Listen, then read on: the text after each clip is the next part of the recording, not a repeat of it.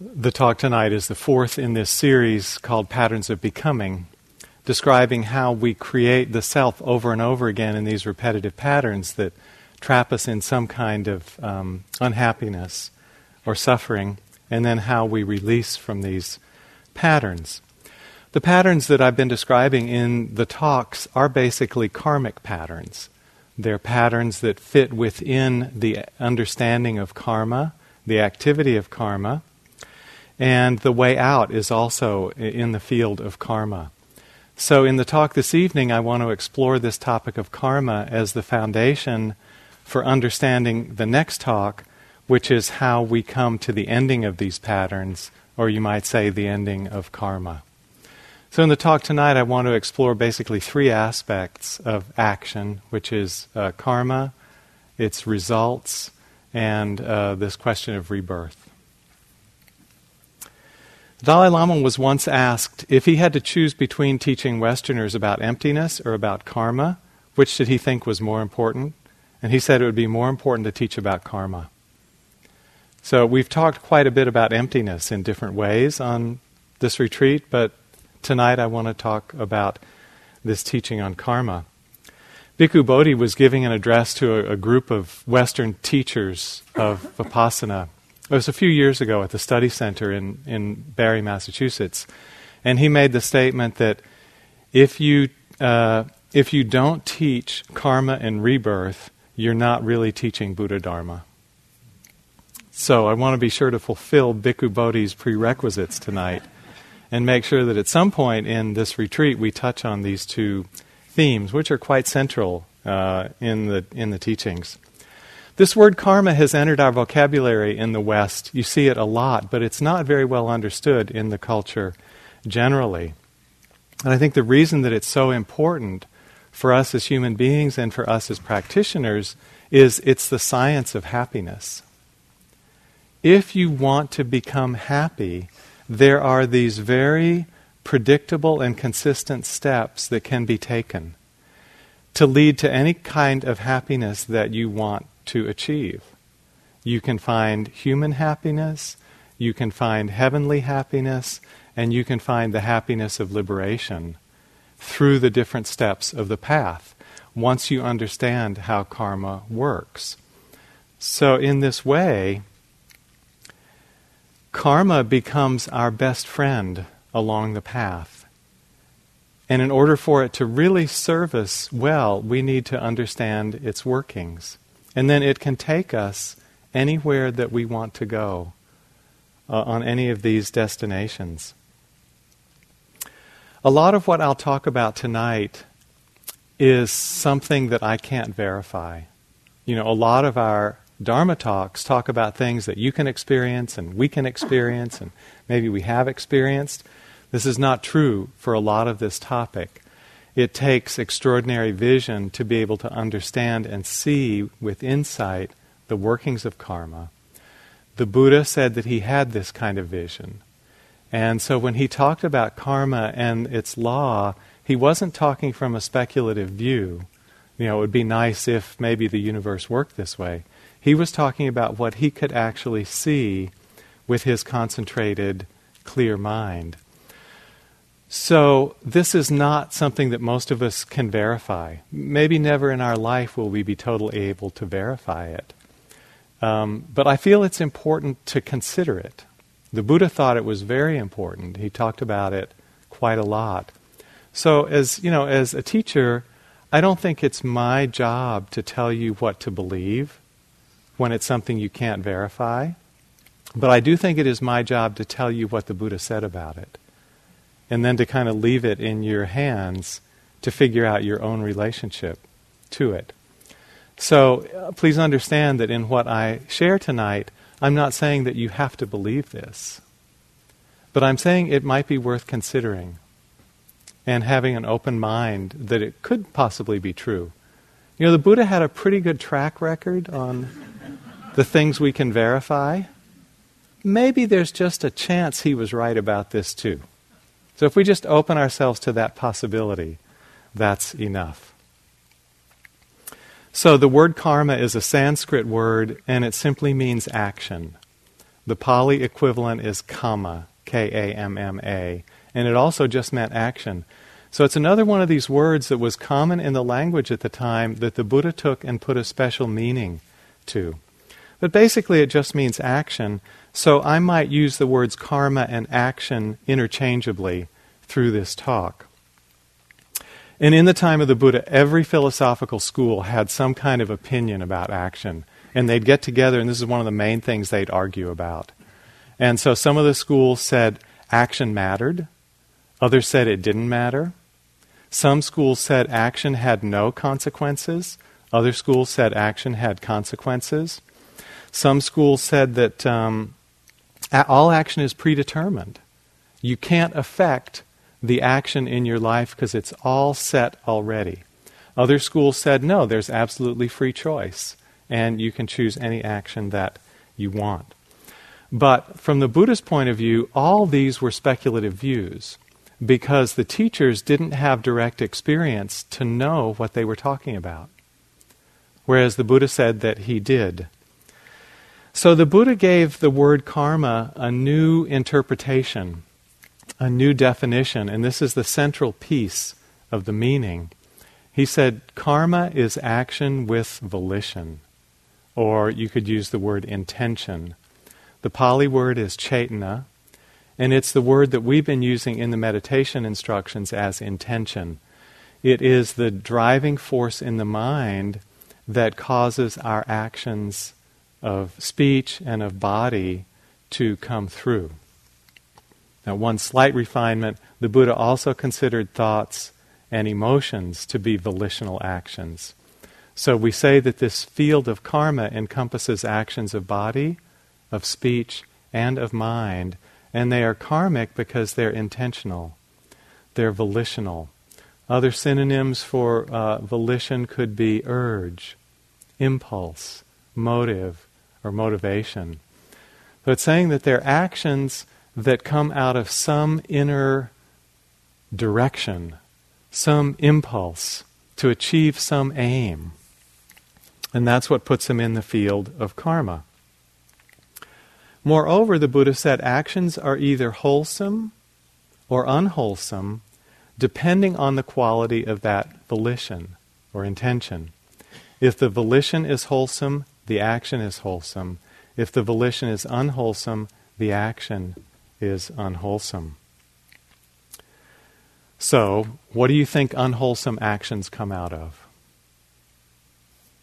Our three old friends. Greed, aversion, and delusion are considered the roots of the unwholesome. Their opposites are considered the roots of the wholesome. Opposite of greed, the Buddha defined as renunciation, basically letting go, giving up. But you could also think of it as generosity, because in generosity we renounce something that we have. The opposite of aversion is loving kindness, and the opposite of delusion is wisdom. So you can think of the wholesome roots as generosity, loving kindness, and wisdom. Then actions get influenced by either unwholesome or wholesome conditions in the mind. That's what gives them their karmic weight, their moral weight. So it's not the act per se, it's where it comes out of in our hearts and minds. So a simple example, an infant is lying on her bed, sleeping, rolls over and in her sleep knocks over a lamp that shorts a wire, causes an electrical fire, and the house starts to burn. Fortunately, because I don't want this to be a bummer, her parents come in and rescue her, so she's fine. But the house might burn down. There's no karmic weight in her action because it was simply accidental, even though it led to a fire. No karmic weight. Or consider a karmic action. Someone takes a sharp knife and slices open the belly of someone else and blood comes spewing out. Is that karmically wholesome or unwholesome? Could be either, couldn't it?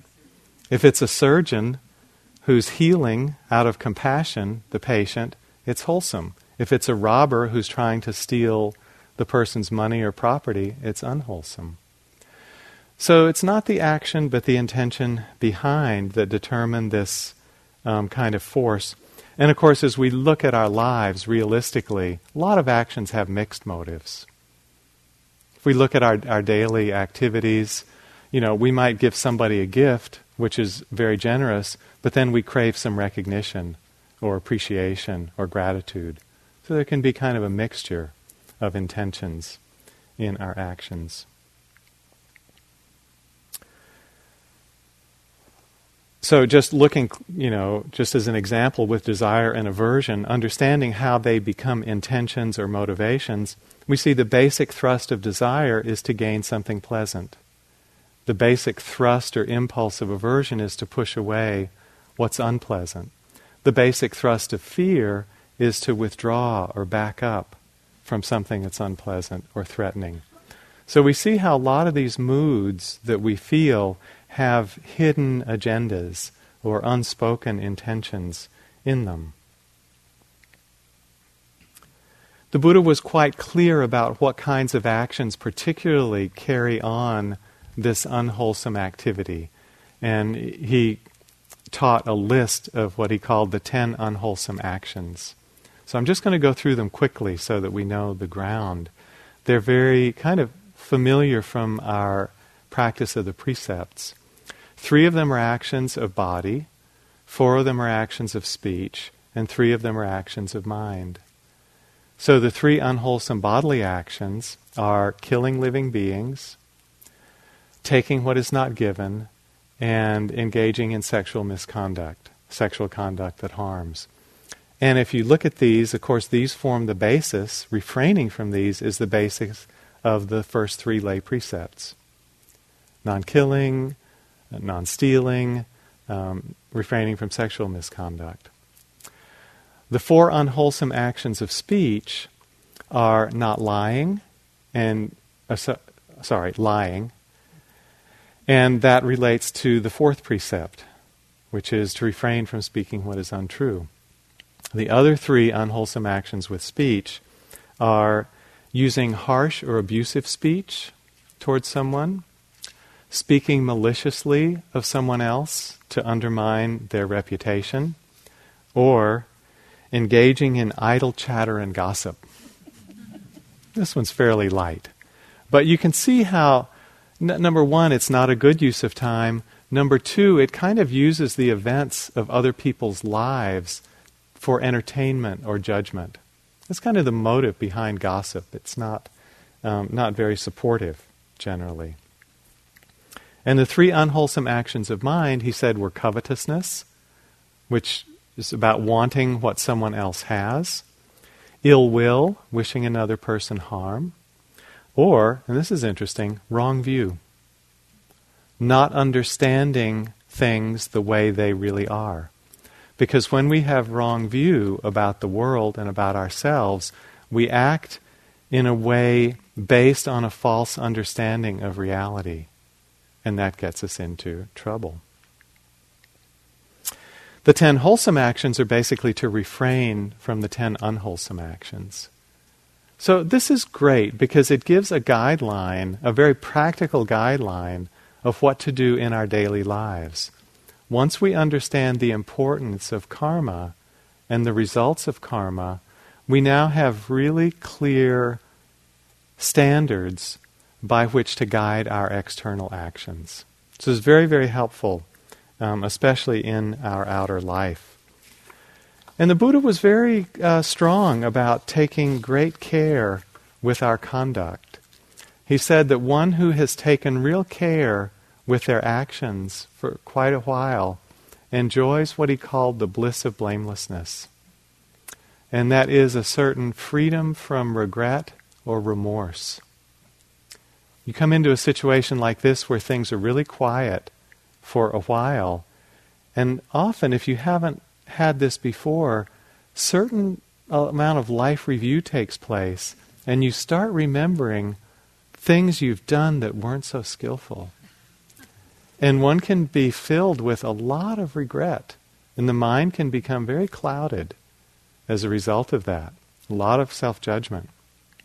So having taken care with our conduct, then we are free from that kind of regret. It brings the bliss of blamelessness, and it lets the mind settle more easily in happiness, which leads to concentration, which leads to insight, which leads to freedom. So this moral foundation is a really important part of the meditative path. How far can this be developed? I like to think about people like His Holiness the Dalai Lama, who's been working on this for a long time now. The Dalai Lama had an interview a few years ago with Oprah Winfrey. This is one of the great things I think Oprah does, is that she brings great and spiritual teachings to a very broad audience. I really appreciate. There's nobody else who does it quite like she does. So she had an interview with the Dalai Lama that later appeared in her magazine, Oh. And she started the interview by asking him, have you ever had to forgive yourself for anything? The Dalai Lama replied, small incidents like accidentally killing an insect. Killing an insect, Oprah said. Okay. The Dalai Lama continued, my attitude toward mosquitoes is not very favorable, not very peaceful. Bed bugs also. And that's it? Oprah couldn't quite believe what she was hearing. In your lifetime, that's what you have to forgive yourself for? Small mistakes every day, maybe, the Dalai Lama said evenly. But major mistakes, it seems, no. No major mistakes, Oprah repeated, mulling over the idea. She fell silent. There was awe in her voice when she finally continued. You have nothing in life that you have regrets about. That's a good life. That's a great life, to have no regrets. Regarding service to Tibet, the Dalai Lama said, service to Buddhism, service to humanity, I have done as much as I can. Regarding my own spiritual practice, when I share my experience with more advanced meditators, even those who have spent years in the mountains practicing single-pointedness of mind, I don't lag too far behind. Wow. Part of the reason for his meditative skill is this bliss of blamelessness. His mind can just rest very happily in its own nature because he doesn't have any regrets about his conduct. A beautiful statement. So we're only about 13 lifetimes behind him. We'll get there too. Well, that's okay.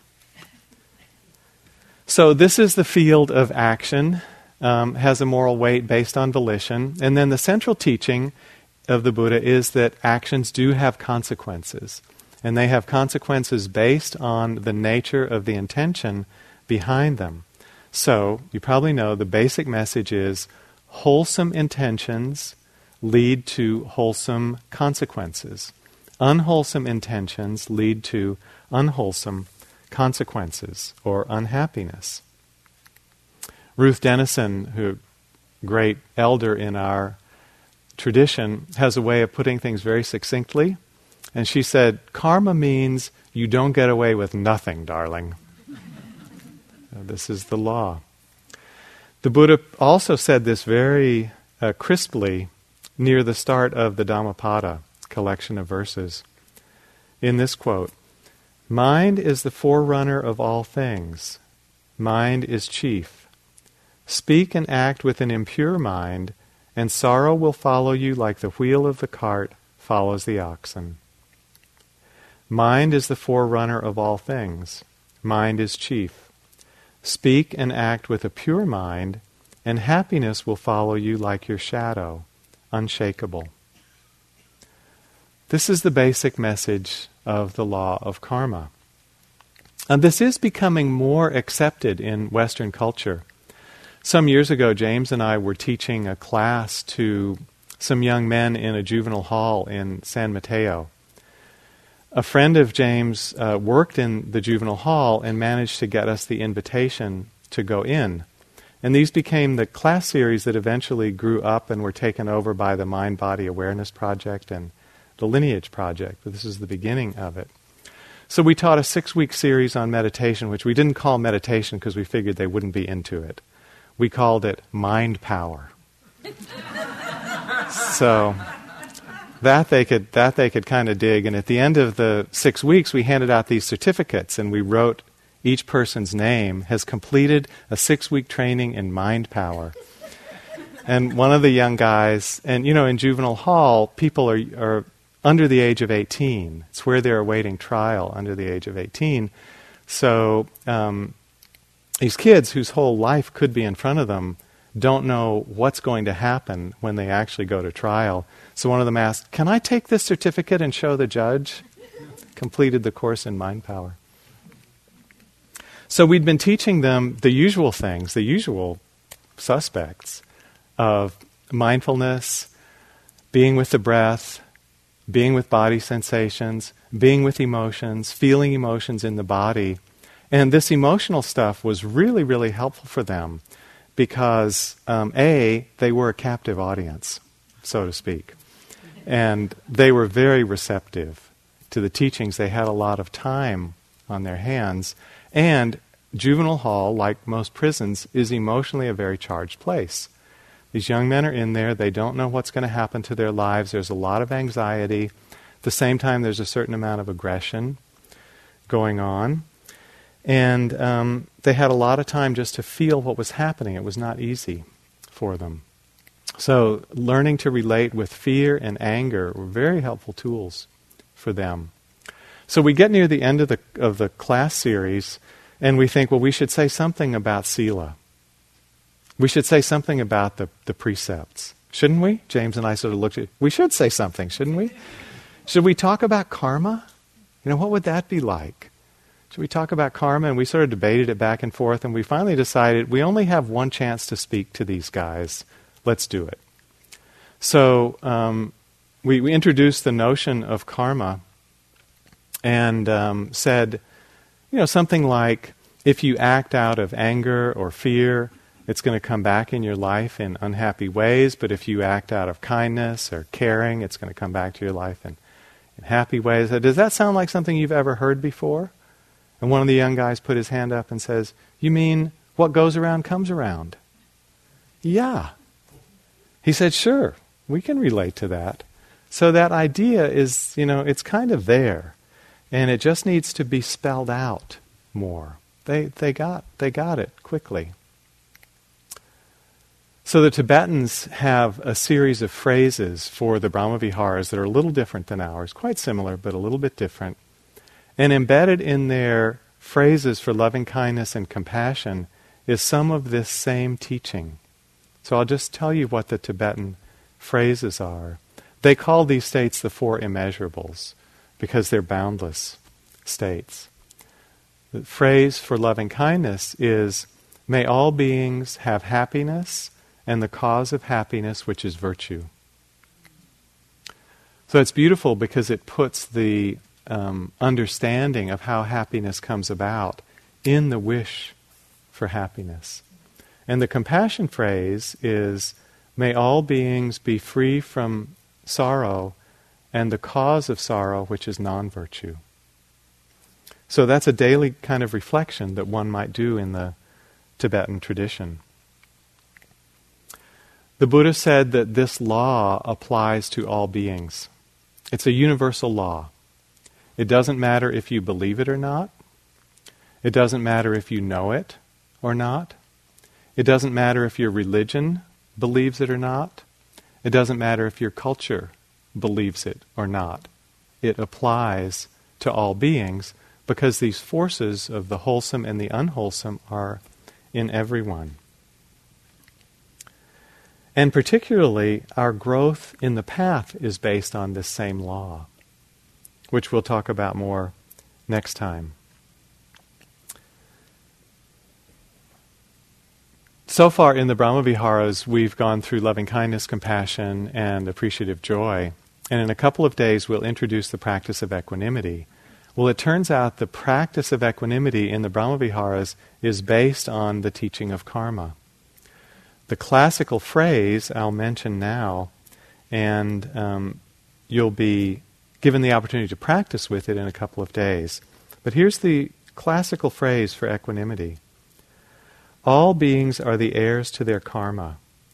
Their happiness and unhappiness depend on their own past actions more than on my wishes for them. So sometimes for Westerners, this is a bit of a shock. This seems like kind of a tough phrase. And if your mind doesn't relate to it easily, we have some softer versions that we'll be happy to offer in a couple of days' time. But this reflection is a basic pointing to how beings, to some extent, create their own destinies or create their own journeys through life, and everyone has their own way. So it's a reflection that can be very helpful with friends and family members. Do you have any of those people in your life who keep making the wrong choices? And you see it coming, and you want to tell, don't do that. If you do that, it's going to be a train wreck. I can see it coming. But they don't want your advice, right? They never want our advice. So we allow them to make their own choices, and we see how that leads, in many cases, to their own suffering. But that's how they have to live out their own choices and their own direction. The Buddha in the suttas actually stated this phrase even a little more strongly. Beings are owners of their actions, heirs of their actions. Their actions are the womb from which they are born. Their actions are their relations, their refuge. Whatever acts they perform, for good or for ill, of those they will be the heirs. This is quite a powerful reflection when you carry it in a sustained way like we do with Brahmavihara practice, because we start to see how our very being is emerging from our own past actions. Moment after moment, we are born, we are taking birth from our own past actions in these patterns that go on over a whole lifetime. These patterns of acting and feeling and thinking that we are the owners of. And when we start to understand in this way, it brings about a tremendous sense of personal responsibility. If we want the outcome to be favorable, we have to start the work from within our own hearts.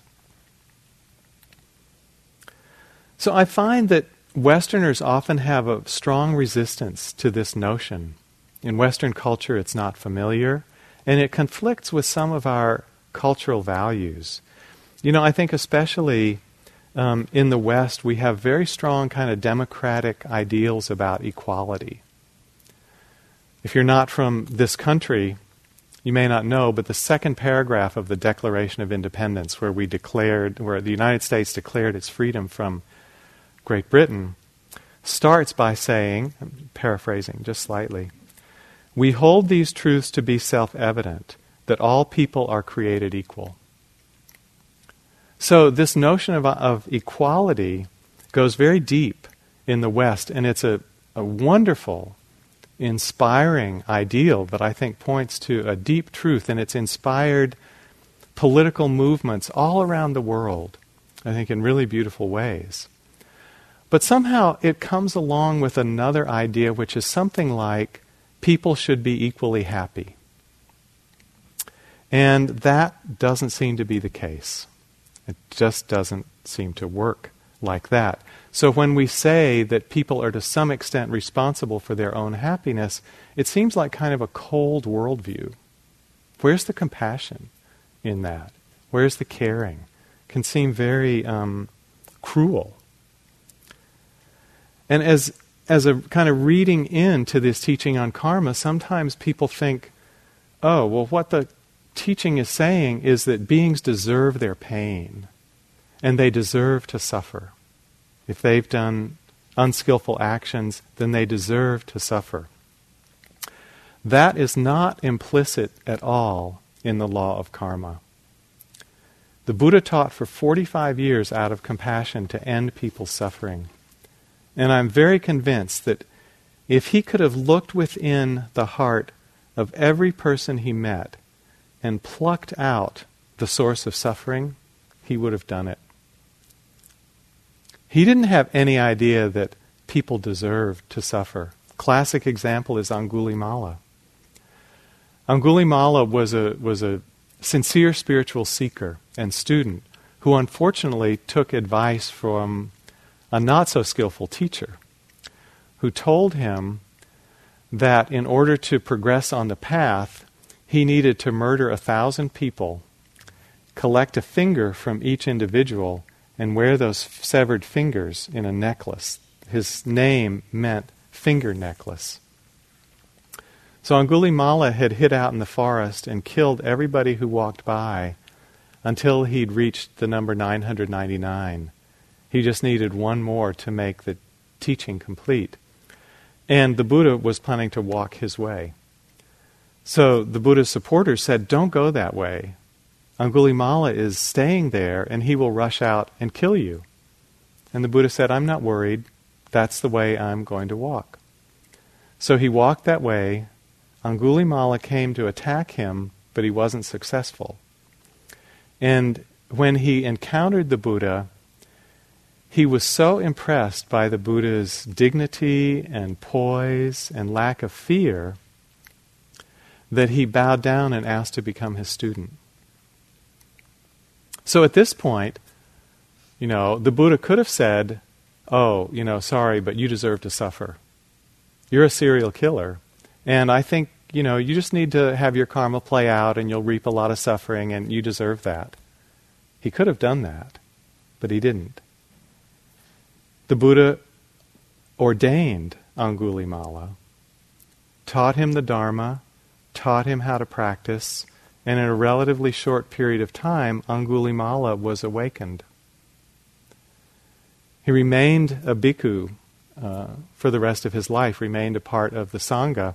When he would go out on alms round, people still thought of him as the mass murderer, and they would attack him and not offer him food and throw things at him and want to injure him. And Angulimala came back and told the Buddha about that, and the Buddha said, "You just need to bear that. That's part of your karma. But your mind is free." And his heart was cleared of all that hatred. So the teaching on karma doesn't imply anything about deserving to suffer, but it is a law. To expect that we can do unskillful things and not suffer would be like expecting an apple to come off the stem and not fall to the ground. The law of gravity says if the apple comes off the twig, it's going to fall to the ground. There's no way around it. You can't stop the law of gravity, and you can't stop the law of karma, except through deep spiritual realization, which we'll talk about more next time. And that's how Angulimala got out of the worst of his suffering, due to the Buddha's compassion, due to the Buddha's wanting him not to have to suffer the consequences of those actions. Or another way we sometimes take this that's also off the mark is we think that karma becomes the reason not to care. We see someone in suffering and we think, "Oh, well, it's their actions that took them there, therefore it's their fault, so it's their problem, so I don't have to care about them." That's also a misunderstanding. That attitude is called indifference. Indifference is the near enemy of equanimity. As you know, the near enemy is an unwholesome state that masquerades as the wholesome. Indifference is not the appropriate attitude toward any kind of suffering. So the proper attitude is compassion. When the heart is awakened and open, the response to suffering is compassion. So it doesn't matter where the person's suffering came from. It could be a purely physical cause. It could be some mental cause. It could be an accident. It could be some kind of attack or assault. It could be many sources. It doesn't matter where it came from. Compassion wants to relieve the suffering. Indifference is off the mark of the teachings. So we often talk about, in teaching equanimity, take care that it doesn't slide into indifference. And if it does, then the equanimity needs to be warmed up with more loving kindness and compassion so that it has that balance. So these results of action come through in at least 6 different ways. There are 6 ways we can understand the results, the consequences. We feel it before we act. If we're thinking about doing something wholesome, it feels good. You know, when Carol talked about the generous actions that she and her friends carried out in Burma, I know that as they were planning those actions, they got great feelings about the people that were going to be able to be supported by them. And when we think about doing something unkind, it doesn't feel so good, even before we do it. In the moment we're acting, we feel that quality of the intention. When we're doing something loving and generous, it feels good in the very moment. When we're doing something unpleasant, unkind, it hurts in the moment. Sylvia Boorstein has this lovely expression: anyone causing great pain is themselves in great pain. And you can feel that, can't you? That harming and hurting. After the action, as we recollect it, we can feel wonderful about the skillful things we've done, and we can feel a lot of regret about the unskillful things. So in the metta practice, we often encourage this recollection of our past skillful actions, actions of love and generosity, as a way to feel good about ourselves as people. The 4th way that we feel these consequences is that our actions come back to us from other people in the ways that we've related to them. So if we've been kind, supportive, generous, loving, affectionate toward people, then when we meet them, they're happy to see us. They're very open. They're warm and generous and welcoming back. If we've been cold or critical or judgmental or angry, then when we meet those people, they're not so open to us. They're not so welcoming, not so inviting to us. The 5th way that we can feel these consequences is in habitual states of mind. And this we get to know through observing these karmic patterns in our own meditation practice and in our lives. We find that our minds fall into fairly predictable grooves. And those grooves have been created just by the repetition of those habits of mind before, again and again. This is from the Buddha. Bhikkhus, whatever a person frequently thinks and ponders upon, that will become the inclination of their mind. If they frequently think and ponder upon thoughts of sense desire, ill will, or cruelty, then their mind inclines to thoughts of sense desire, ill will, or cruelty. If they frequently think and ponder upon thoughts of renunciation, kindness, and compassion, then their mind inclines to thoughts of renunciation, kindness, and compassion. So through this repeated activity, we form this groove in the mind that by habit we tend to fall back into again and again. So these are 5 ways that we can feel the results of karma experientially, pragmatically, in our own observation. Then there's a 6th way, and this is the kind of mysterious way that most of us cannot verify. And that is that our actions bring results in the future in some kind of unpredictable and unexplainable way. And this is mysterious. I don't know how this works.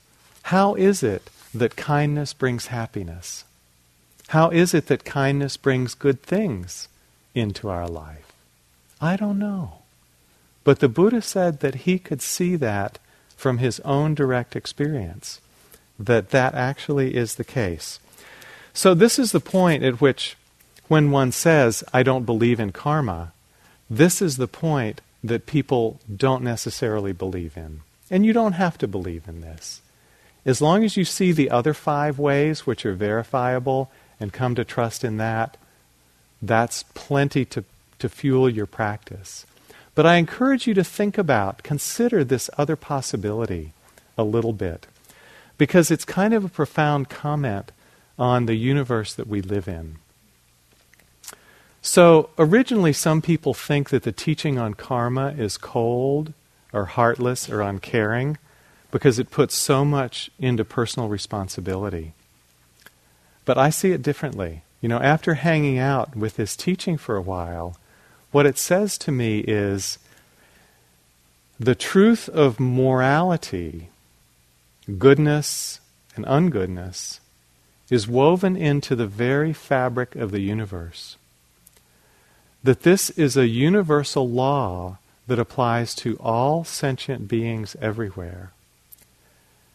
This is not just something that's constructed out of evolution for, social ease in generating a better society. The Buddha's teaching points to this being an essential element in the fabric of the universe for sentient beings. What that says to me is that we live in a moral universe. Not just a moral evolved human society, a moral universe. That this law has been there from the very beginning. So to me, this teaching warms the universe up. It doesn't feel cold and heartless. It feels like there's a heart of caring at the very center of sentient life. And it's a kind of universe that I want to live in, where morality is an integral part. And that's part of what the Buddha was pointing to. Now, the way these actions play out are mysterious and they're complicated. The Buddha said that if you tried to figure it out, you would go mad and experience vexation. Which comes first, I'm not sure. But they both sound not so helpful. So we can't figure it out, like how the karmic results unfold. All we can do is take it on some faith that might be a possibility and then explore. So he called this one of 4 imponderables that are not advised to reflect on. The other 3 are the range of mind of a Buddha, the kind of insights a Buddha can come to, the beginning of things, the origin of the physical universe, and the third is the range or the power of a concentrated mind. These are beyond rational comprehension. Now, another misunderstanding is sometimes we believe that everything that happens can be attributed to karma. So the Buddha was asked about that one time. They said, is everything painful or pleasant that happens to us the result of our past action? And the Buddha said, it's not like that. You can't say that. He said things come from other causes. And he mentioned illness, diet, climate, accident, and assault. So the understanding is there are several kinds of causes in the universe. Physical, chemical, biological, genetic, psychological, etc., etc. And karma is another one. So karma is one force that causes things to unfold, but it's not the only one. So, with this teaching of the mysterious unfolding, again, I would just say, try to keep an open mind about it. If we say, I don't believe that, that's false, there's no basis for that view. That's just another speculative view. Because we don't have the insight to know that it's false. So, you can just keep an open mind, kind of hang out with it. As I've hung out with this concept, it was foreign to me when I started practice. As I've hung out with it and I've watched people's lives unfold over the 35 years I've been in the Dharma, and I've known people for that length of time, I've come to have a lot of faith in this teaching and the mysterious ways that it works. But it took me a long time to come to that. And just hang out, let it sit there, evaluate it over time, and see where you end up.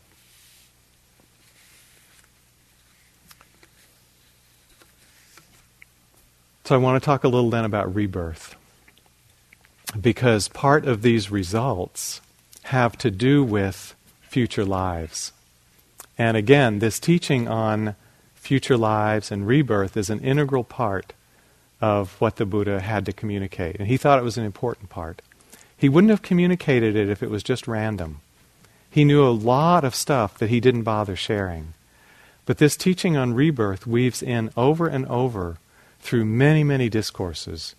It's not something that just pops up once that you could discount and say, oh, that was added by later editors. It comes in again and again and again, many different suttas, many different occasions, many different contexts. So the understanding here is that the actions we carry out in this life influence the conditions of our next birth. So after death, there is some continuity that takes place. There will be a birth in the future after our passing away that will bear some connection to our life now. In order to see the full playing out of karma, then, one has to look at this possibility of future lives. If one doesn't, I don't think one can really come to have much faith in this teaching. Simple example. Pol Pot, dictator of Cambodia, 1976 to 1979, responsible for a regime that killed 21% of the population, exterminated the professional classes, monks, nuns, virtually eliminated the educated class and all the Buddhist clergy of the country. Pol Pot was driven out of power by the Vietnamese in 1979, but he formed a kind of shadow government near the border and lived until, I think it was about 1998 when he died. Some suspect that he was poisoned, but that's not quite clear. So when one looks at the trajectory of his life, I do not see any suffering that's proportional to the horrific crimes that he committed through his regime. And I have to consider that the suffering that eventually will come to him is being played out in his next life, probably currently being played out. So sometimes it's not possible to see this cycle of karma and the unhappiness that results from actions within one human life. But the Buddha often talked about happy actions leading to happy births, unhappy actions leading to unhappy births, in a way that makes that understandable. The Buddha talked about the effects of specific actions which he could see. And he said things like, killing living beings will lead, at some point in time, to a lifespan that is not long. Injuring living beings will lead at some point to a lifespan that has ill health. But on the opposite side, not killing living beings will lead to a lifespan that is long. Not injuring living beings will lead to a lifespan that is healthy. Being generous in our actions will lead to a life in which we experience abundance at some point. Being stingy will lead to a life where we experience lack or scarcity. What he didn't say, and I want to make this clear too, is you can't take these current conditions and use karma as a rearview mirror. In other words, to say, because I'm having some health problems, therefore it means I killed living beings in my past life. He never said you could use it to look backwards and draw conclusions. So in this understanding of karma, we can't use it as a rearview mirror. Some people get concerned about this. If they're having suffering in this life, it means that it's a result of unwholesome past actions. There is nothing in the teachings that gives the ground to support that. So please don't take it in that way. We cannot see that. That would just be a speculative view. So not to judge ourselves and not to judge others on that kind of basis. We don't know if it came by karma or accident or assault or genetics or what. Could come out of many, many different directions. So the Buddha said again that karma is the womb from which we are born. This was an agrarian society, the India of 2,500 years ago, so grain was a form of wealth. Grain, possessions, money, all the things you love, servants, workers and dependents, none of these can you take with you after death. You must cast them all aside. But whatever karma is made by you, whether by body, speech, or mind, that is your real possession, and you must fare according to that karma. That karma will follow you just as the shadow follows its owner. Therefore do good actions, gather benefit for the future. Goodness is the mainstay of beings after death. So, you may not believe in this, you don't have to believe in it, but what if it's true? What if the Buddha was right about this the way he was right about all the things we verified? How would you want to live your life? We'd really want to be careful, wouldn't we? Not to harm and to do a lot of good. So, the Buddha said, this is a good bet to make. Act as though it's true, whether you know it or not, believe it or not. Act as though it's true. If it is true, then you'll have the rewards in this life and a future life. If it's not true, you'll have a great life in this life. This is described in a sutta in the Majjhima, number 60, if you'd like to read it. So it's a good bet. So what's happening in rebirth? The question is, what is it that gets reborn? So I'll have to interject here Trungpa Rinpoche's quick reply to this. You want to know what gets reborn? It's your bad habits. So he's saying that from a perspective where the beautiful habits of mind are all intrinsically there in consciousness. So of course they carry forward. And the individual patterning is made out of bad habits. But that was a little cynical throwaway. So let's talk about it in a little more detail. We can understand this process of rebirth either as one life to the next or moment to moment in this life. You know, we've talked about this process of becoming and taking birth based on contact, feeling, craving, clinging. This is the moment-to-moment description of being born again and again. And then there's also the dying and taking a new birth description. The process of karma in both those is pretty similar. So let's just think about it for a minute in the moment-to-moment birth in this life. So let's say you walk in to a meditation period and you're very, let's say, untroubled about your basic identity. You know, you walk in and you're Sari or you're Klaus or you're Dawn and you know who you are and you sit down, you know who your personality is. You sit down and in the middle of your meditation you have a very clear recognition everything is changing. Sights and sounds and smells and tastes and touch and thoughts and emotions, they're all just coming and going. There's nothing fixed in this whole process. You see clearly it's all impermanent. Bell strikes. Stand up. Oh, Sari's back. Klaus is back. Dawn is back. The personality reassembles, doesn't it? You can be in this vast openness, clear seeing of impermanence, nothing lasts. Stand up, personality's back. It's like that, isn't it? So, there are these ways that we feel ourselves that we could call patterns of our personality. Familiar ways we think and feel and believe and see that go on. Even though our moment-to-moment experience is totally impermanent, nothing fixed, totally changeable. But these patterns, which kind of tell us who we are, that are consistent, go on. So that's how, when I come out of a meditation, I don't get reborn as the Dalai Lama. Much as I might like to stand up and be him, I get reborn as Guy, with my kilesas and all. So these patterns, both the beautiful qualities and the difficult qualities, kind of get recreated over and over and over, and this is sort of that groove in the mind. So it's curious, because if we look minutely, there's no continuity.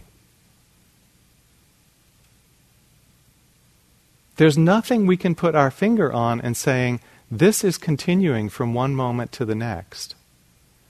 But somehow these patterns have some continuity. So the way that happens is that one moment of consciousness conditions the next. And that moment conditions the next. And that moment conditions the next. So that process of conditioning from one moment, shaping the next, shaping the next, shaping the next, is what carries these patterns along. And that's why we seem so similar, hour by hour and day after day. This process is basically the same process that leads to some continuity in the next birth. They're not very different. Ajahn Amaro put it this way. The process of going from one life to the next is not very different from the process of going from one moment to the next. Because one moment conditions the next, even though nothing single is carrying over, there looks like a continuity. And that's what happens with death and rebirth. So let's look a little more closely at the mechanics of rebirth. How is it understood in our tradition? The Buddha did not describe it clearly. He considered it one of those things that one didn't need to understand in order to become liberated. So he didn't give many details about it. There are only a few hints, but there are a number of hints that are quite consistent. So I'll tell you the way that it reads and a little bit of my interpretation of what that means. Okay, the first thing is, the suttas talk several times about what he called the descent of consciousness into the womb. And what's being pointed to here is very different from the Western materialistic view that consciousness is generated as a result of the physical development of the body. The Buddha rejected that view. That's the Western kind of scientific materialist view, that egg and sperm come together and the cells multiply and then the being grows up, and consciousness is just a byproduct of the complexity of the chemical reactions that occur when the brain gets sufficient number of neurons. The Buddha rejects that view. He says, and I'll read this exact quote, "Bhikkhus, the conception of an embryo in a womb takes place through the union of three things: the union of the father and the mother's season, and the being to be reborn." So in other words, the father's sperm meets the mother's egg, they join and form a union, and into that union comes a consciousness that's been associated with some past life. And it's only the coming together of those three things that creates the ground for a human being to grow in the womb. This is another way he described it. If consciousness were not to come into the mother's womb, would name and form develop there? Name and form is a translation of the Pali nama rupa. It's one of the aspects of the chain of dependent origination. It's basically the beginning of a human being. So this is the Buddha was actually asking one of his other monks, would name and form develop there? No, Lord. Therefore, consciousness is the root, the cause, the origin, the condition of name and form. And name and form is the start of the new being. This is how it's explained by Bhikkhu Bodhi. It is the stream of consciousness coming from the preceding existence that functions as the nutriment consciousness, that nourishing element, nutriment consciousness, by generating, at the moment of conception, the rebirth consciousness which brings forth name and form. That is the beginning of the new human being. How this happens is not explained. But somehow there is some continuity of consciousness from the past existence in which the karmic patterns are perpetuating themselves. And that joins with the sperm and egg, the fertilized egg, to form the new being. And that's why children come out with such distinct personalities right out of the womb. Because they are carrying the karmic patterns of that past life. So, The important thing is that the karmic patterns that we're creating now not only fill the rest of this life, but to the extent that we don't become free of them, they also are the grounds for the arising of bondage and suffering in a future human existence. So, the reason that the Buddha talked so much about karma and rebirth, I believe, is to encourage us to clean up this chain. We can't just assume that, if I don't clean it up in this life, it's going to end at death. According to the Buddha, it doesn't. This chain, which until we get free includes bondage and the suffering of birth, aging, illness, and death, will go on and on and on until the mind becomes free. When the mind becomes free, there is no more volition driving more becoming. There is no urge toward birth and becoming. And so, when an enlightened being dies, there is no reappearance of name and form. There is no reappearance of the five aggregates. And so the chain of samsara has been ended at that point. So again, this may be something you believe or don't believe. I would just encourage you to keep an open attitude about it and just ponder it as a hypothesis. To me, it's the hypothesis that best explains all the observable facts of this world. I came into this world with a certain personality and karmic patterns. I don't know where they came from because I can't see that past life, but I feel I came in formed partly already, and I see that in many other people also. So, if you're interested in exploring this scientifically, there's a professor at the University of Virginia named Ian Stevenson who has researched this area for 40 years. And he's studied, I think, some 2,600 case histories of young children who said that they could remember their previous life. And he's collected their data and then examined the records of people who they were pointing to and tried to verify the claims that the children made. If you read his books, it is hard to find any other explanation for all these kinds of continuity apart from the truth of rebirth. So I encourage, if you're skeptical, I direct you to the writings of Dr. Ian Stevenson. He's not a zealot. He's not even putting it out as proof. He's just saying, I don't see any other explanation, logical explanation, for all these case studies. So this is the force of karma, the evolving of karmic patterns and the habits of mind driven by these intentions, which when we start to understand them are mostly unconscious and have a large degree of unwholesomeness that bind us to suffering. And this is what gets illuminated by the light of mindfulness.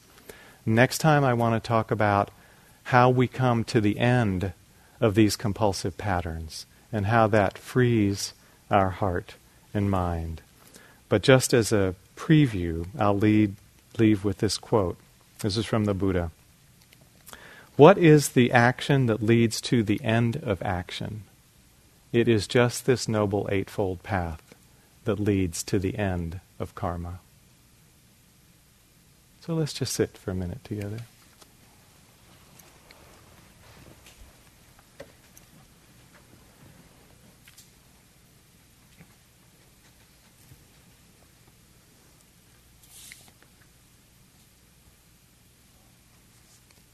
What is the action that leads to the end of action?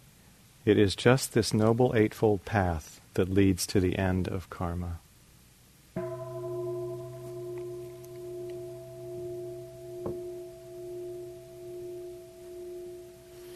Thank you for sticking with it.